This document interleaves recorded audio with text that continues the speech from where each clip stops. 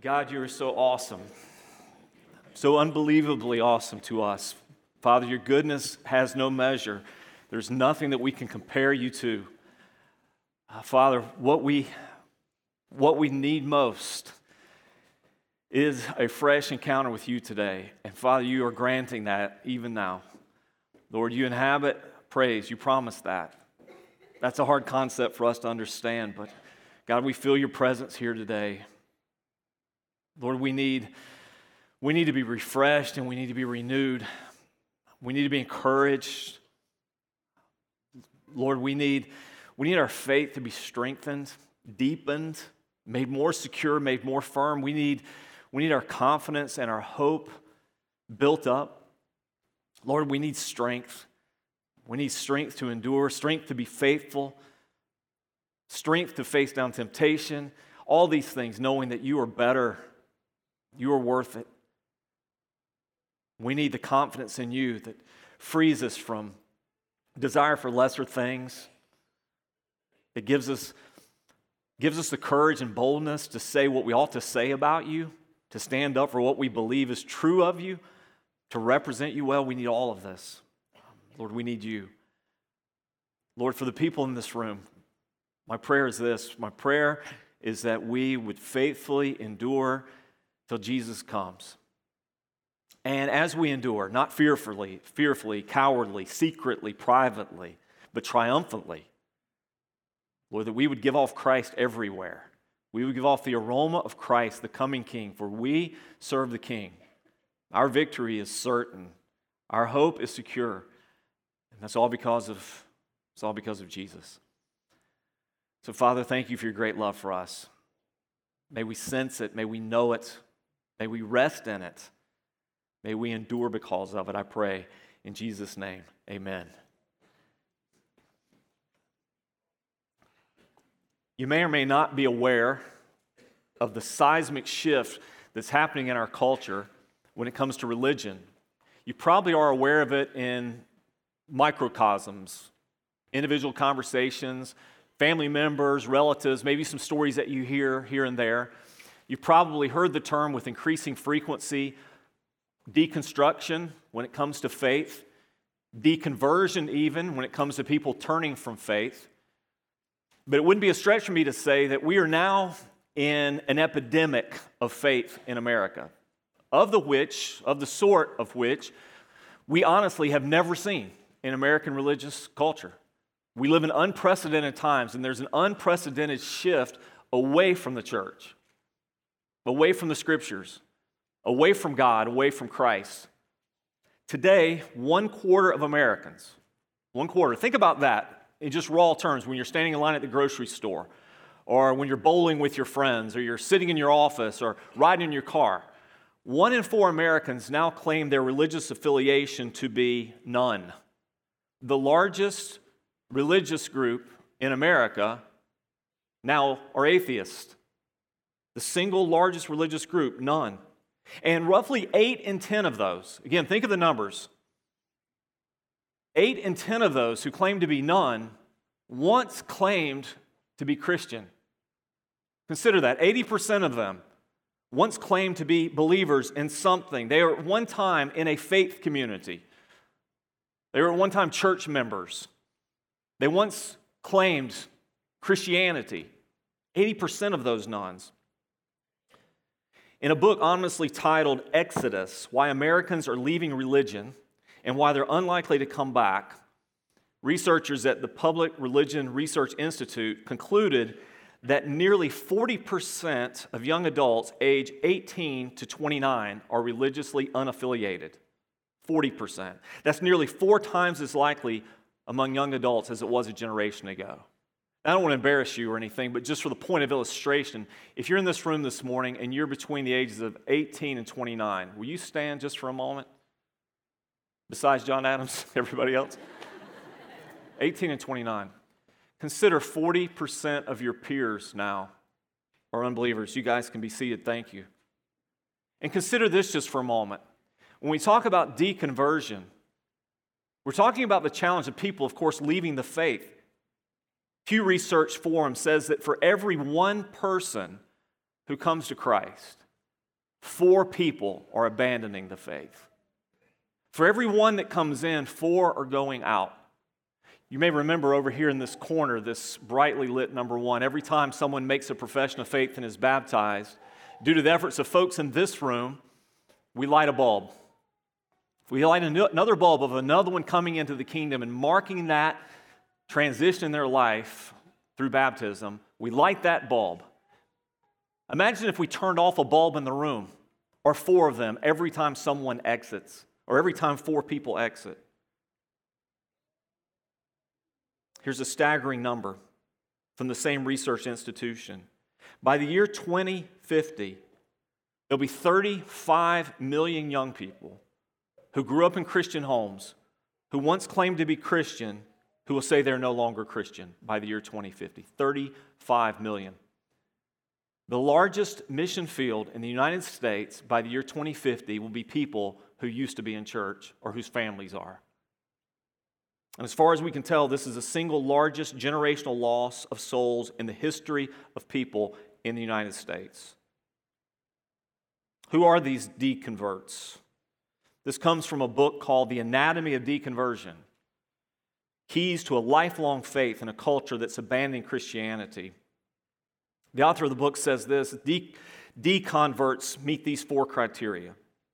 They once made a personal decision to follow Jesus Christ. At one time, they said they'd made a decision. 2, they had to have been a member of an evangelical church or a fundamentalist church. So we're not talking about people who belong to cult groups or what we would say are loosely or nominal or even non-Christian organizations.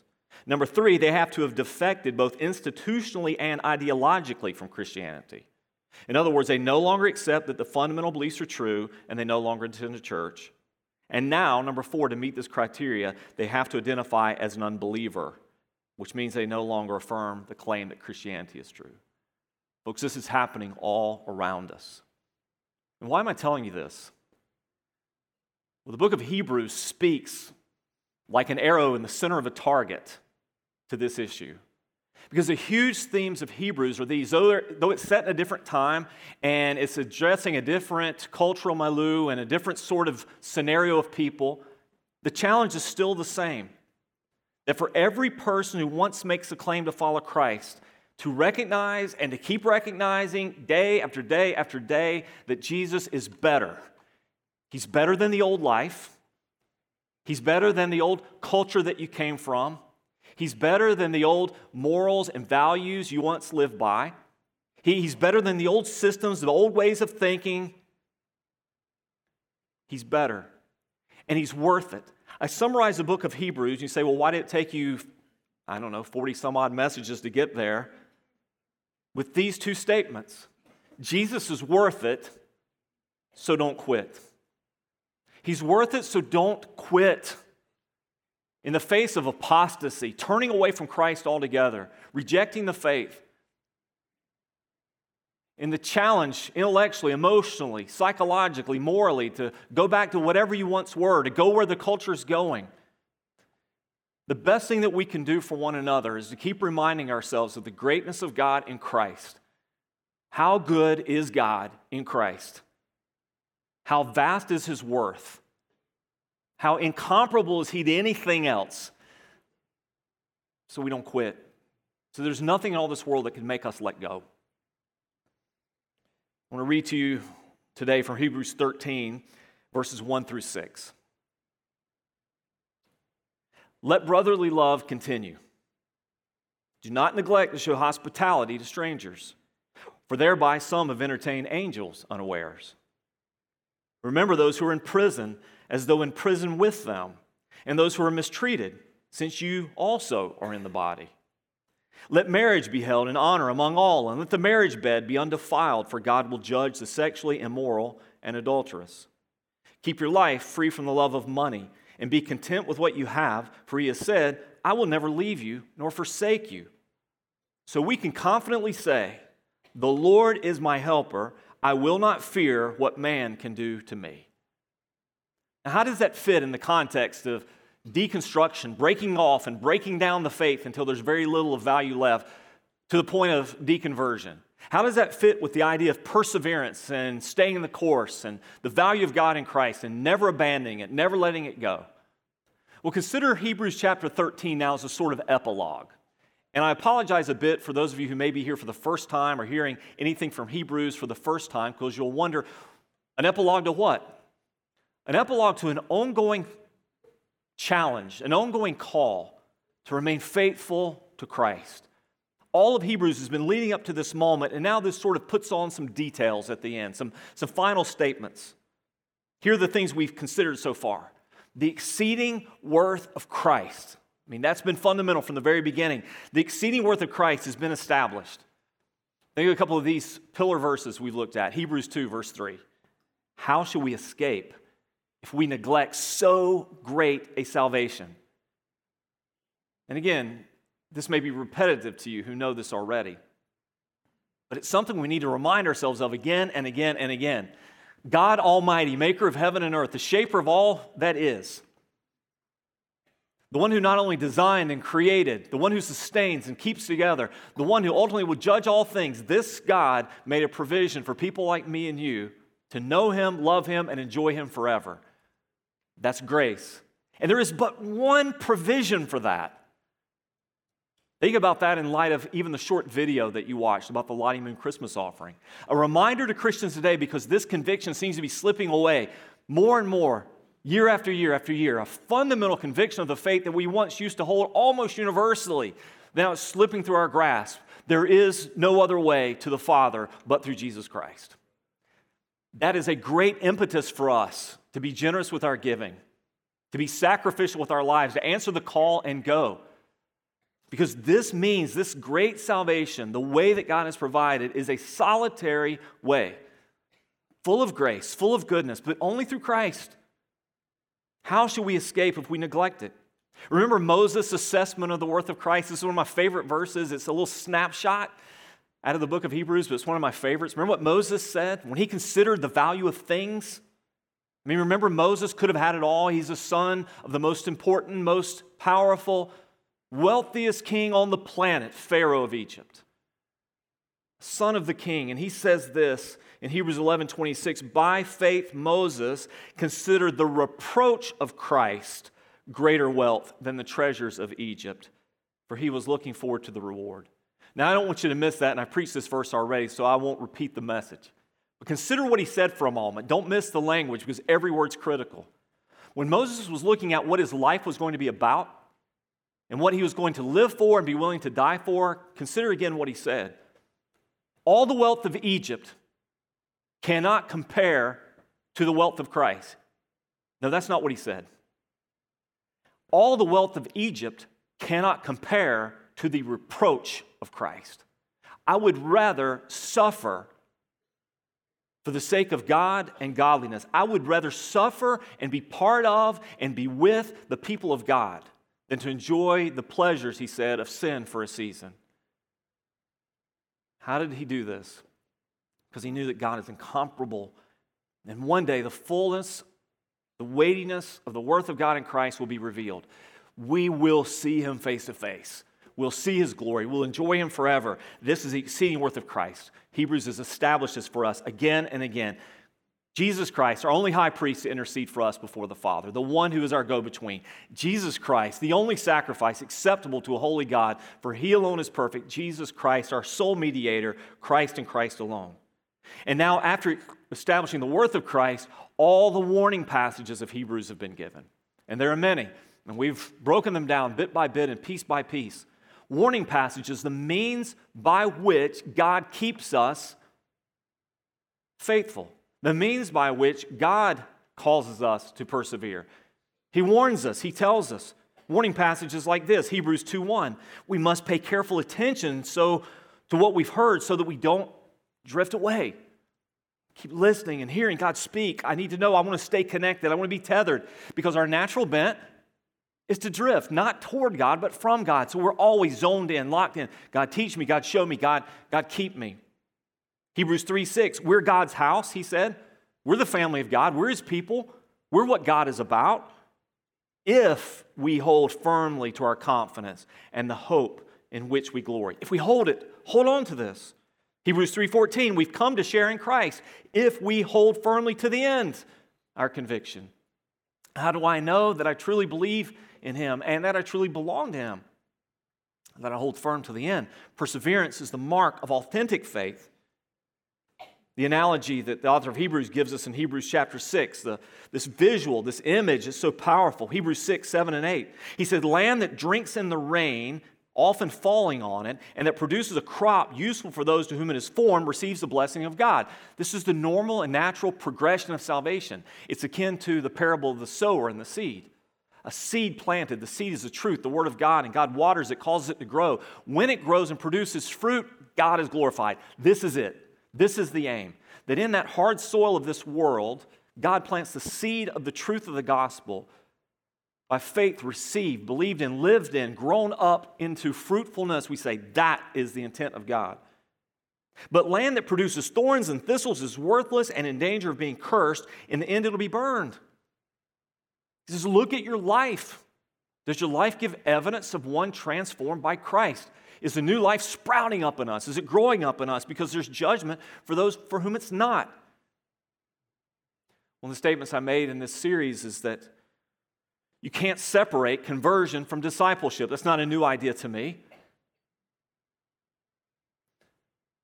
But if we rightly understand biblical conversion, coming to Christ and being saved, then we also understand this implication. Only disciples are converts. We can't make one without the other. We can't say, well, I'm a follower of Christ, or I'm a believer in Christ. I'm just not a disciple of Christ. There's no such thing. Only disciples are converts, those who grow up and show fruit. Or consider these warning passages. Hebrews 10:26 and following talks about those who would trample underfoot the Son of God.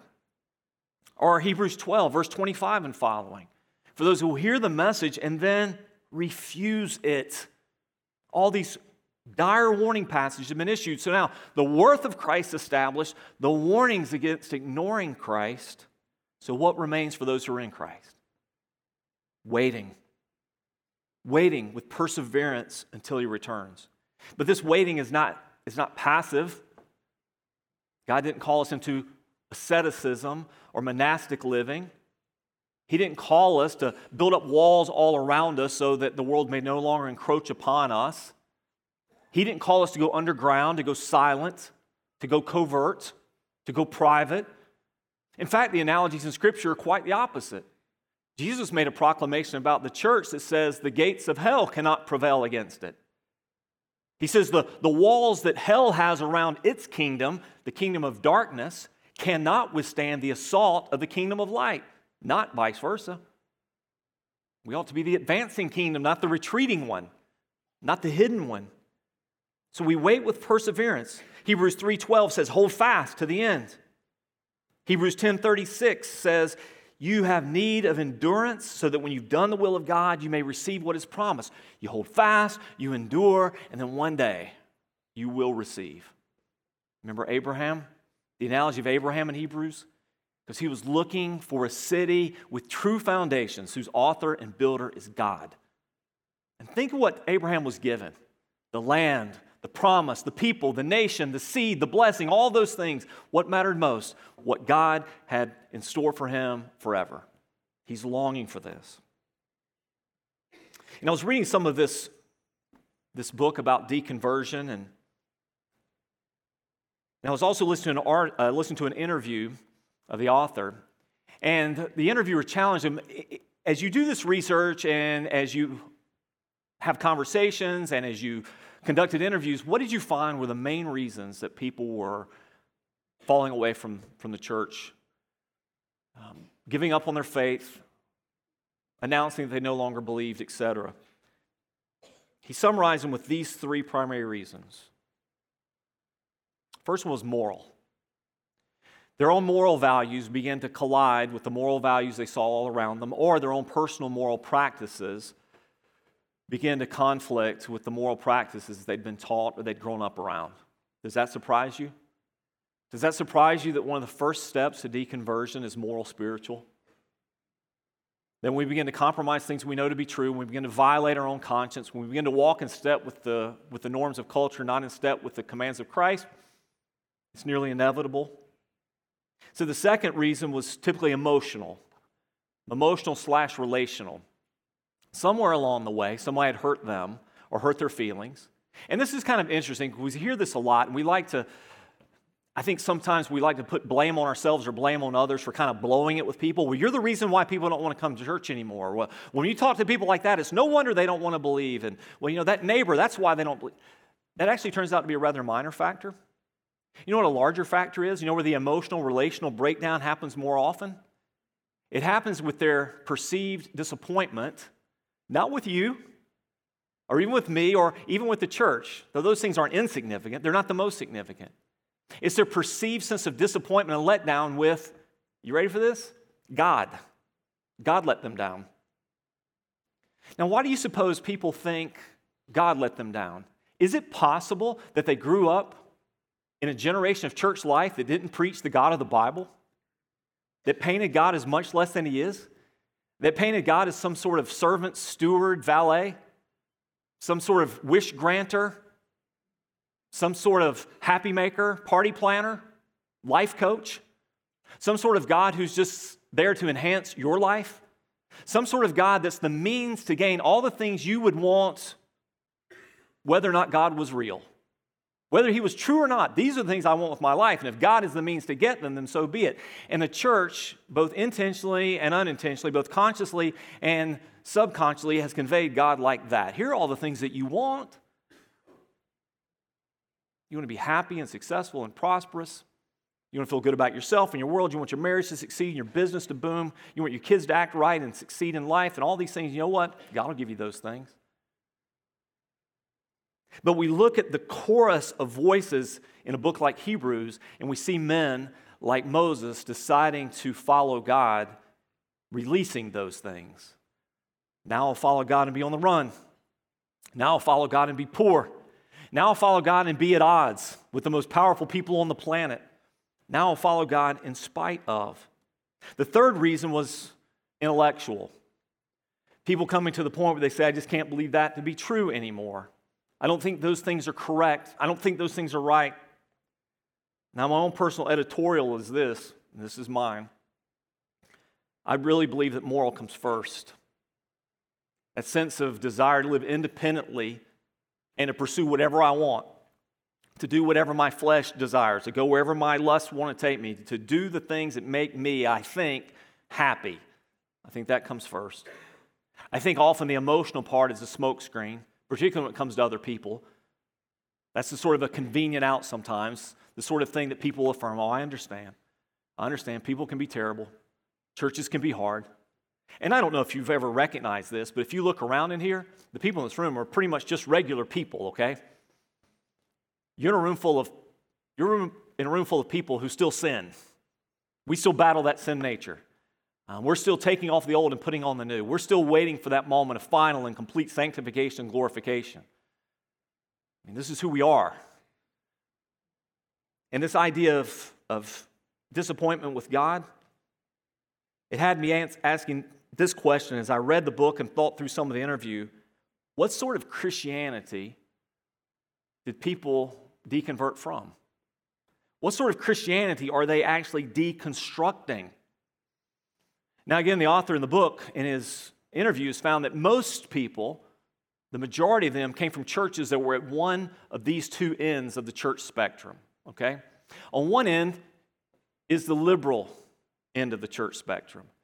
People who, in their churches over the last 10, 20, 34 years, had already moved off the authority of Scripture, had already moved off the inspiration of Scripture, had already moved off some of the plain teachings of Scripture, morally, doctrinally, otherwise. So they were of a liberal bent. There's an inevitable slide into apostasy there. The other end was what the author referred to as fundamentalism. Here he described religious experiences based mainly on rules, legalism, social expectations, behavioral modification. Somewhere in the middle of who God really is and how we relate to Him, which is not through rules but through grace, but also what He demands of us and how we ought to live, which requires us to understand His law, the truth is found. Here's what Marriott, the author of the book, said in his interview.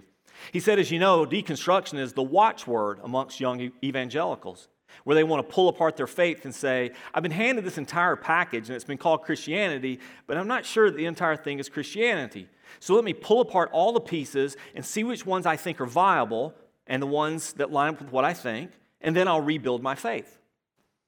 Marriott said, I think everyone needs to do that at some point. In fact, we all do. In the old days, the reformers would say we are semper reformanda. We are always reforming. We're always looking to the Word to see if we align with it.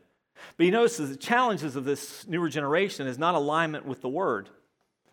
It's alignment with reason, opinion, feelings, personal experiences. And he said when it comes to deconstruction, what we see now is people not just taking off the shingles on the roof of the house, they're going right down to the studs, and they even start demolishing the foundation and rebuilding on something that's not Christian. He said, this is going to be our problem for years and years to come. This is where we are. Now, don't be dismayed, but all of what I've said to you is the intro to this text. Because this text speaks to these issues. If you and I are going to endure faithfully in the years to come, the Bible is not silent on these issues. And even this epilogue to a book that challenges us to remain faithful, to endure to the end, to stand firm, speaks to them. And it speaks in these three areas. The first is the necessity of a loving and genuine Christian community. We all need a loving and genuine Christian community. God did not design any of us to flourish or even to function as healthy Christians independently of others. That's not the way we were made.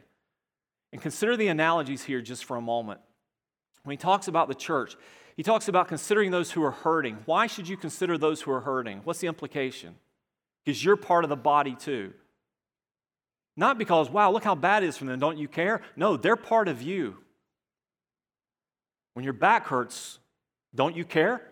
Doesn't all of you care? Your whole self care? When your tooth is hurting, don't your feet do something about it as you walk to the dentist? No, it's part of you. This idea of loving Christian community, let brotherly love continue. You got to have this. What sort of community is he talking about? Is he describing here?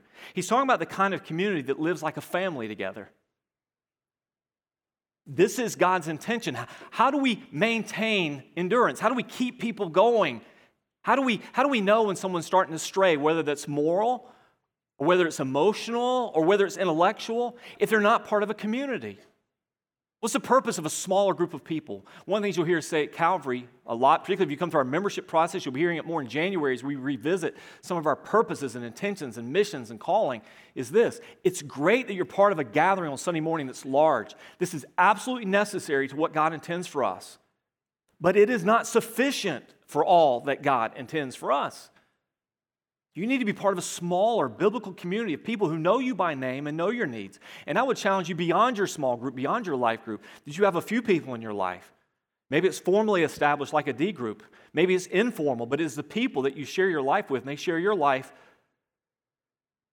They share life with you, whereby real accountability, loving, godly accountability, a structure in place that keeps people from falling away. Real family.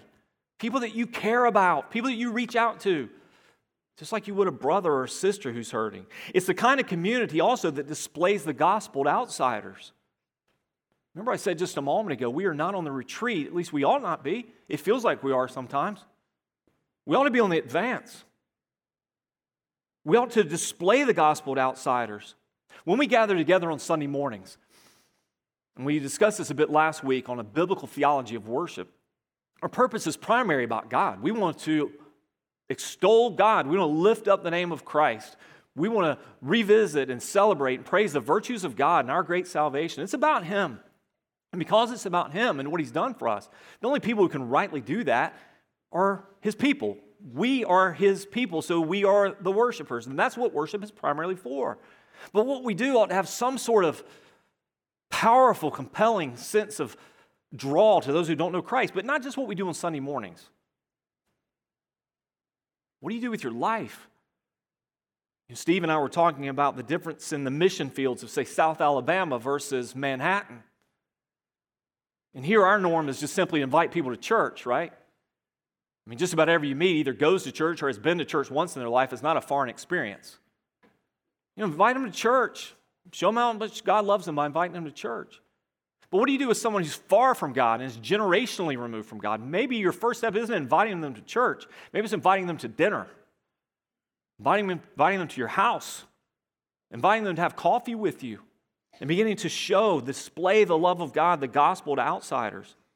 It's the kind of community this passage reminds us always, and Jesus spoke so much about this subject, that remembers the needy, the hurting, and the persecuted around them. And again, not because their situation is so pathetic and so sad that it stirs our hearts. That's not the primary motivation. That's secondary. The motivation is that they are us.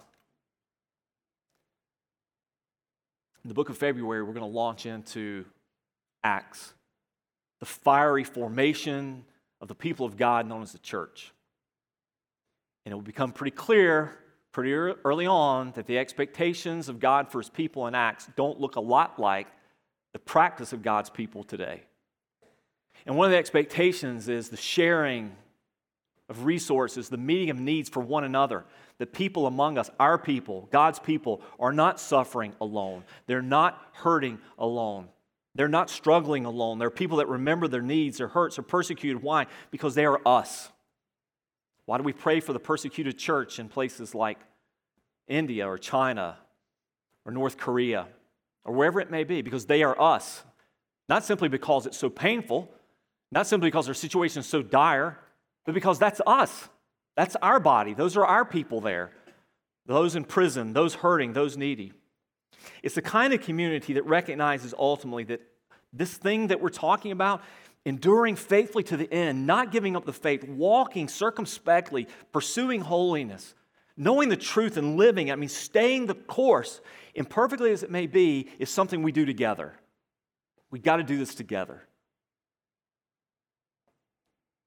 Now, this may sound a bit like a soapbox, but I just read these snippets and these comments more and more from people. What do I need a church for? What do I need to go? In this term, which is so overplayed, so beat down, that I would even dare say, I would challenge you, don't even use it anymore because you sound a bit like a moron. When you say, I just don't believe in organized religion. Well, look around. We're not that organized. But you know what? God established the church in all of its imperfections. And you know what God thinks of the church? He calls the church the bride of his Son. I'll tell you, Jesus values the church. The church is his bride, and he's coming back for his church. And it's the church of Christ that's going to celebrate with the Savior, the bridegroom, forever and forever and forever and forever. That's the wedding supper of the Lamb. I'll tell you, Jesus loves his church. And we are a people, we're in this thing together.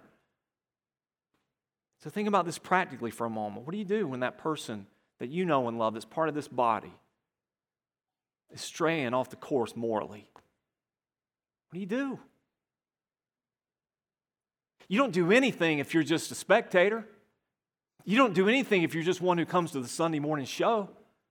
But if that's a member of your body, if that's your brother, if that's your sister, well, that changes the equation, doesn't it? What do you do when someone's hurting and they've been hurt? How do you work towards healing and reconciliation and restoration? What do you do in these situations? Because we're in this together. You need that Christian community. Number 2, you need the loving stability of gospel-centered and God-honoring. And I put in your notes the word marriages because that's focus here, but the bigger picture is families. Families. The loving stability of gospel-centered and God-honoring marriages and families.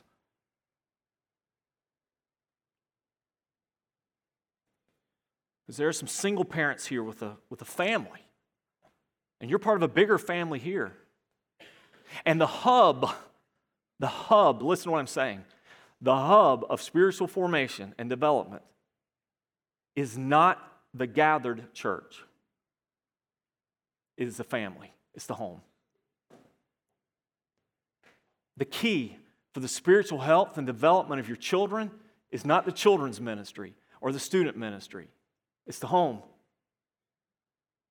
We are here to support. We're here to resource. We're here to encourage, to promote, to model, to assist, not to replace or supplant. It starts in the home, and that healthy home. And consider this. I mean, again, I know I'm speaking on wide-ranging themes here this morning, social themes, moral themes that affect us. Does it surprise you at all that in this generation we see this massive exodus from Christianity? At the same time, we have seen this massive onslaught against the biblical norms and definitions and expectations of marriage and family? Do you think those things are unrelated? Biblical picture of sex and gender, of marriage and family, of home. Where is the one place that the timeless purposes of God can be upheld? And by the way, this is not cultural. We're not trying to go back to a Victorian age or a Puritan age. We're trying to maintain a biblical norm that's timeless. It is God who established marriage of one man and one woman forever, as long as they live. It's God established the sanctity of a home, the loving, gentle leadership of a father and husband, the gracious, respectful submission of a wife, children who learn to honor and submit to their parents as they're being taught to honor and submit to the great parent, our Heavenly Father. These are the norms of God. So he says, let marriage be held in honor among all. And I just circled that word as I was thinking through this text this week. To what degree do you and I honor marriage? I mean, put that thing way up here. How many married people are in the room today? Will you stand, married people? All the married folks in this room, stand up for a moment. Let's hear it for marriage today. Praise God for you. Now, you can be seated, but if you've been married for more than 50 years, you stay standing. If you've been married more than 50 years, you stay standing.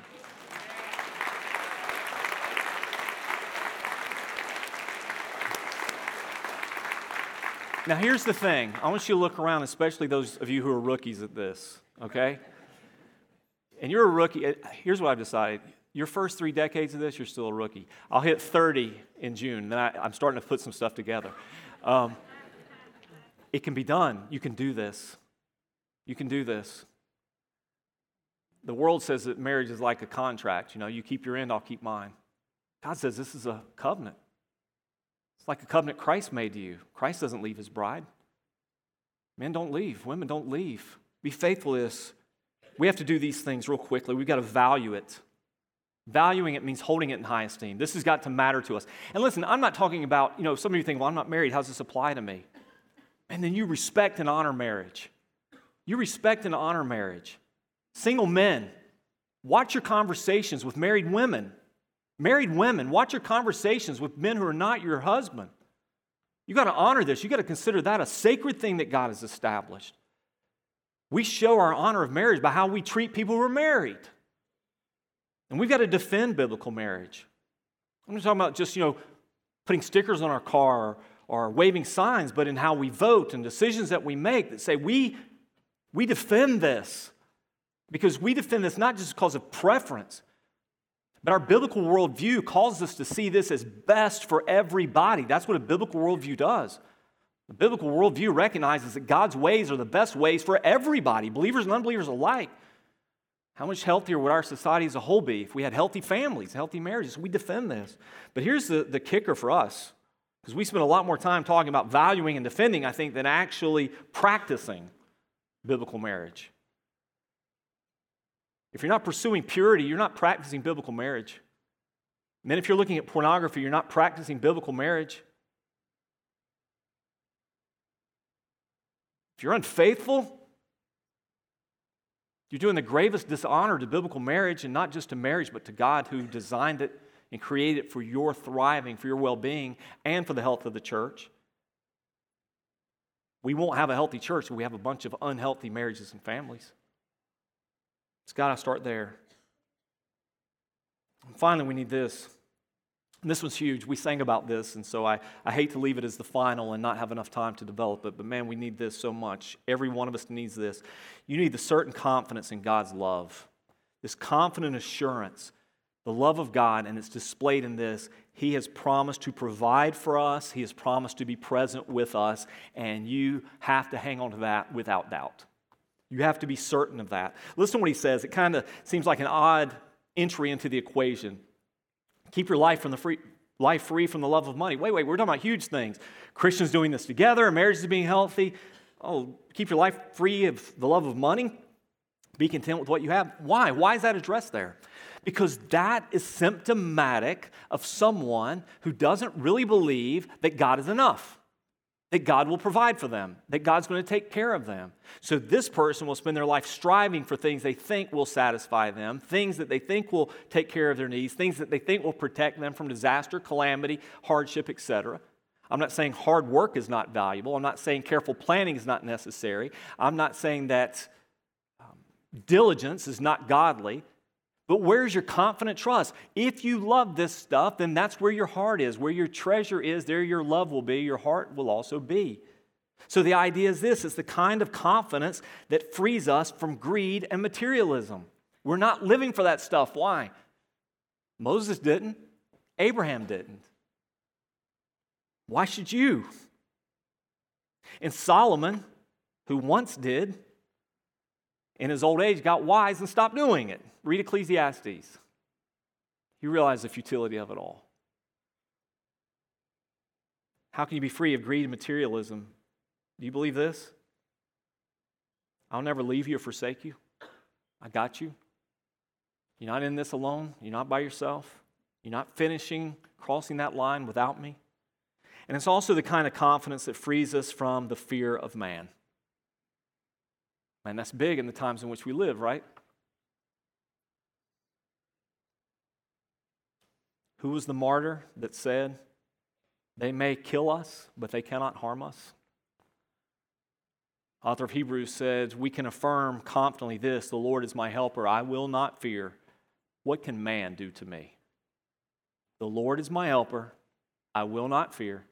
What can man do to me? That's the confidence in God, to know He's going to provide. He's going to be present. Be faithful. Don't fear man. In Hebrews, the context of those people was persecution. That's not our context yet. But even if it is, we'll persevere together. And we'll remind each other of the worth of Christ, the wealth that will be ours in Christ one day. We'll remind each other and encourage each other and help each other to not quit, to not let go. This is what we're going to do. We're going to keep telling each other this. Lord's my helper. I will not fear. What can man do to me? And we're going to have that confidence together to persevere. I'll give you this in closing. You may wonder, what are some of the answers to this deconversion, deconstruction, according to this author? You know, when I was reading the book, my tendency sometimes to shortcut books is to read the beginning and read the end and then see if what's in the middle is worth it. It's sort of like an Oreo approach. And so I wanted to know, before I delve too deeply into his chapters, do you have any solutions? The very last couple of paragraphs of the book, he says we need to be doing all that we can to cultivate faith. That's the kind of stuff we've been talking about, right? Building each other's faith, encouraging one another. Today ought to be a faith-building day for you. Seeing a young man baptized, singing songs of praise. It's all to build your faith. He narrowed it down to these reasons, and I'll give you just the highlights of what he said. He said we can do this, we can cultivate faith by helping people see that reason is not the ultimate criterion for truth. What I think is not the ultimate measure. That makes sense, right? He goes on to say we cultivate faith by inspiring people through the Scriptures. So, teaching our people, you, me, our young people, our old people alike, don't measure everything by what you think about it, what you feel about it, or your personal experience regarding it, but measure it by the truth. He said, additionally, we need credibility-enhancing behaviors.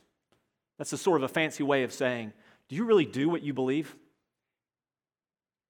I was reading an article this week about heresy. You know, we kick that word around a good bit. People calling each other heretics. Well, he's a heretic. Anybody who says something we don't like or teaches someone like he's a heretic. Well, heresy means denying something critical to the faith, where if you pull this piece out, it all crumbles down. It no longer holds. That's heresy. This author made a great point. We spend a lot more time today among Christians, or people who call themselves Christians, challenging each other's heresy.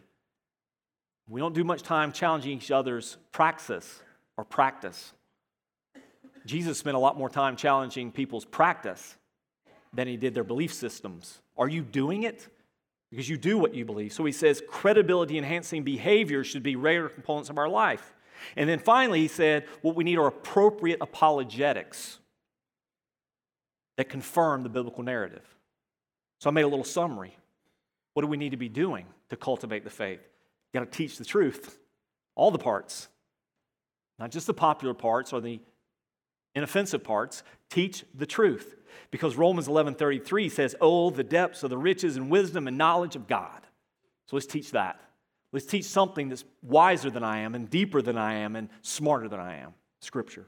2, you got to live the truth, right, with authenticity. We see this as a constant component in the stories of those who deconvert. They grew up around people who were, and I use a much simpler verbiage, who were fake. They were frauds. Don't merely listen to the word and so deceive yourselves. Do what it says, James 1:22. And then you and I have to defend the truth with gentleness, but with confidence. Confident gentleness, defend the truth. 1 Peter 3:15. But sanctify Christ as Lord in your hearts. That's where it starts. Is he king of you, the center of you? Always being ready to make a defense to everyone who asks you to give an account for the hope that's in you, yet with gentleness and reverence. Christ is king, and I know why he is, and I know what I believe about him. God, help me to do it, to share it, to defend it with gentleness, teaching it, living it, defending it. Here's the end of the book of Hebrews, which we'll revisit next week as well, because everything is leading up to this final benediction. Now may the God of peace, who brought again from the dead our Lord Jesus, the great shepherd of the sheep, by the blood of the eternal covenant, equip you with every good, that you may do his will, working in us that which is pleasing in his sight, through Jesus Christ, to whom be glory forever and ever. Amen.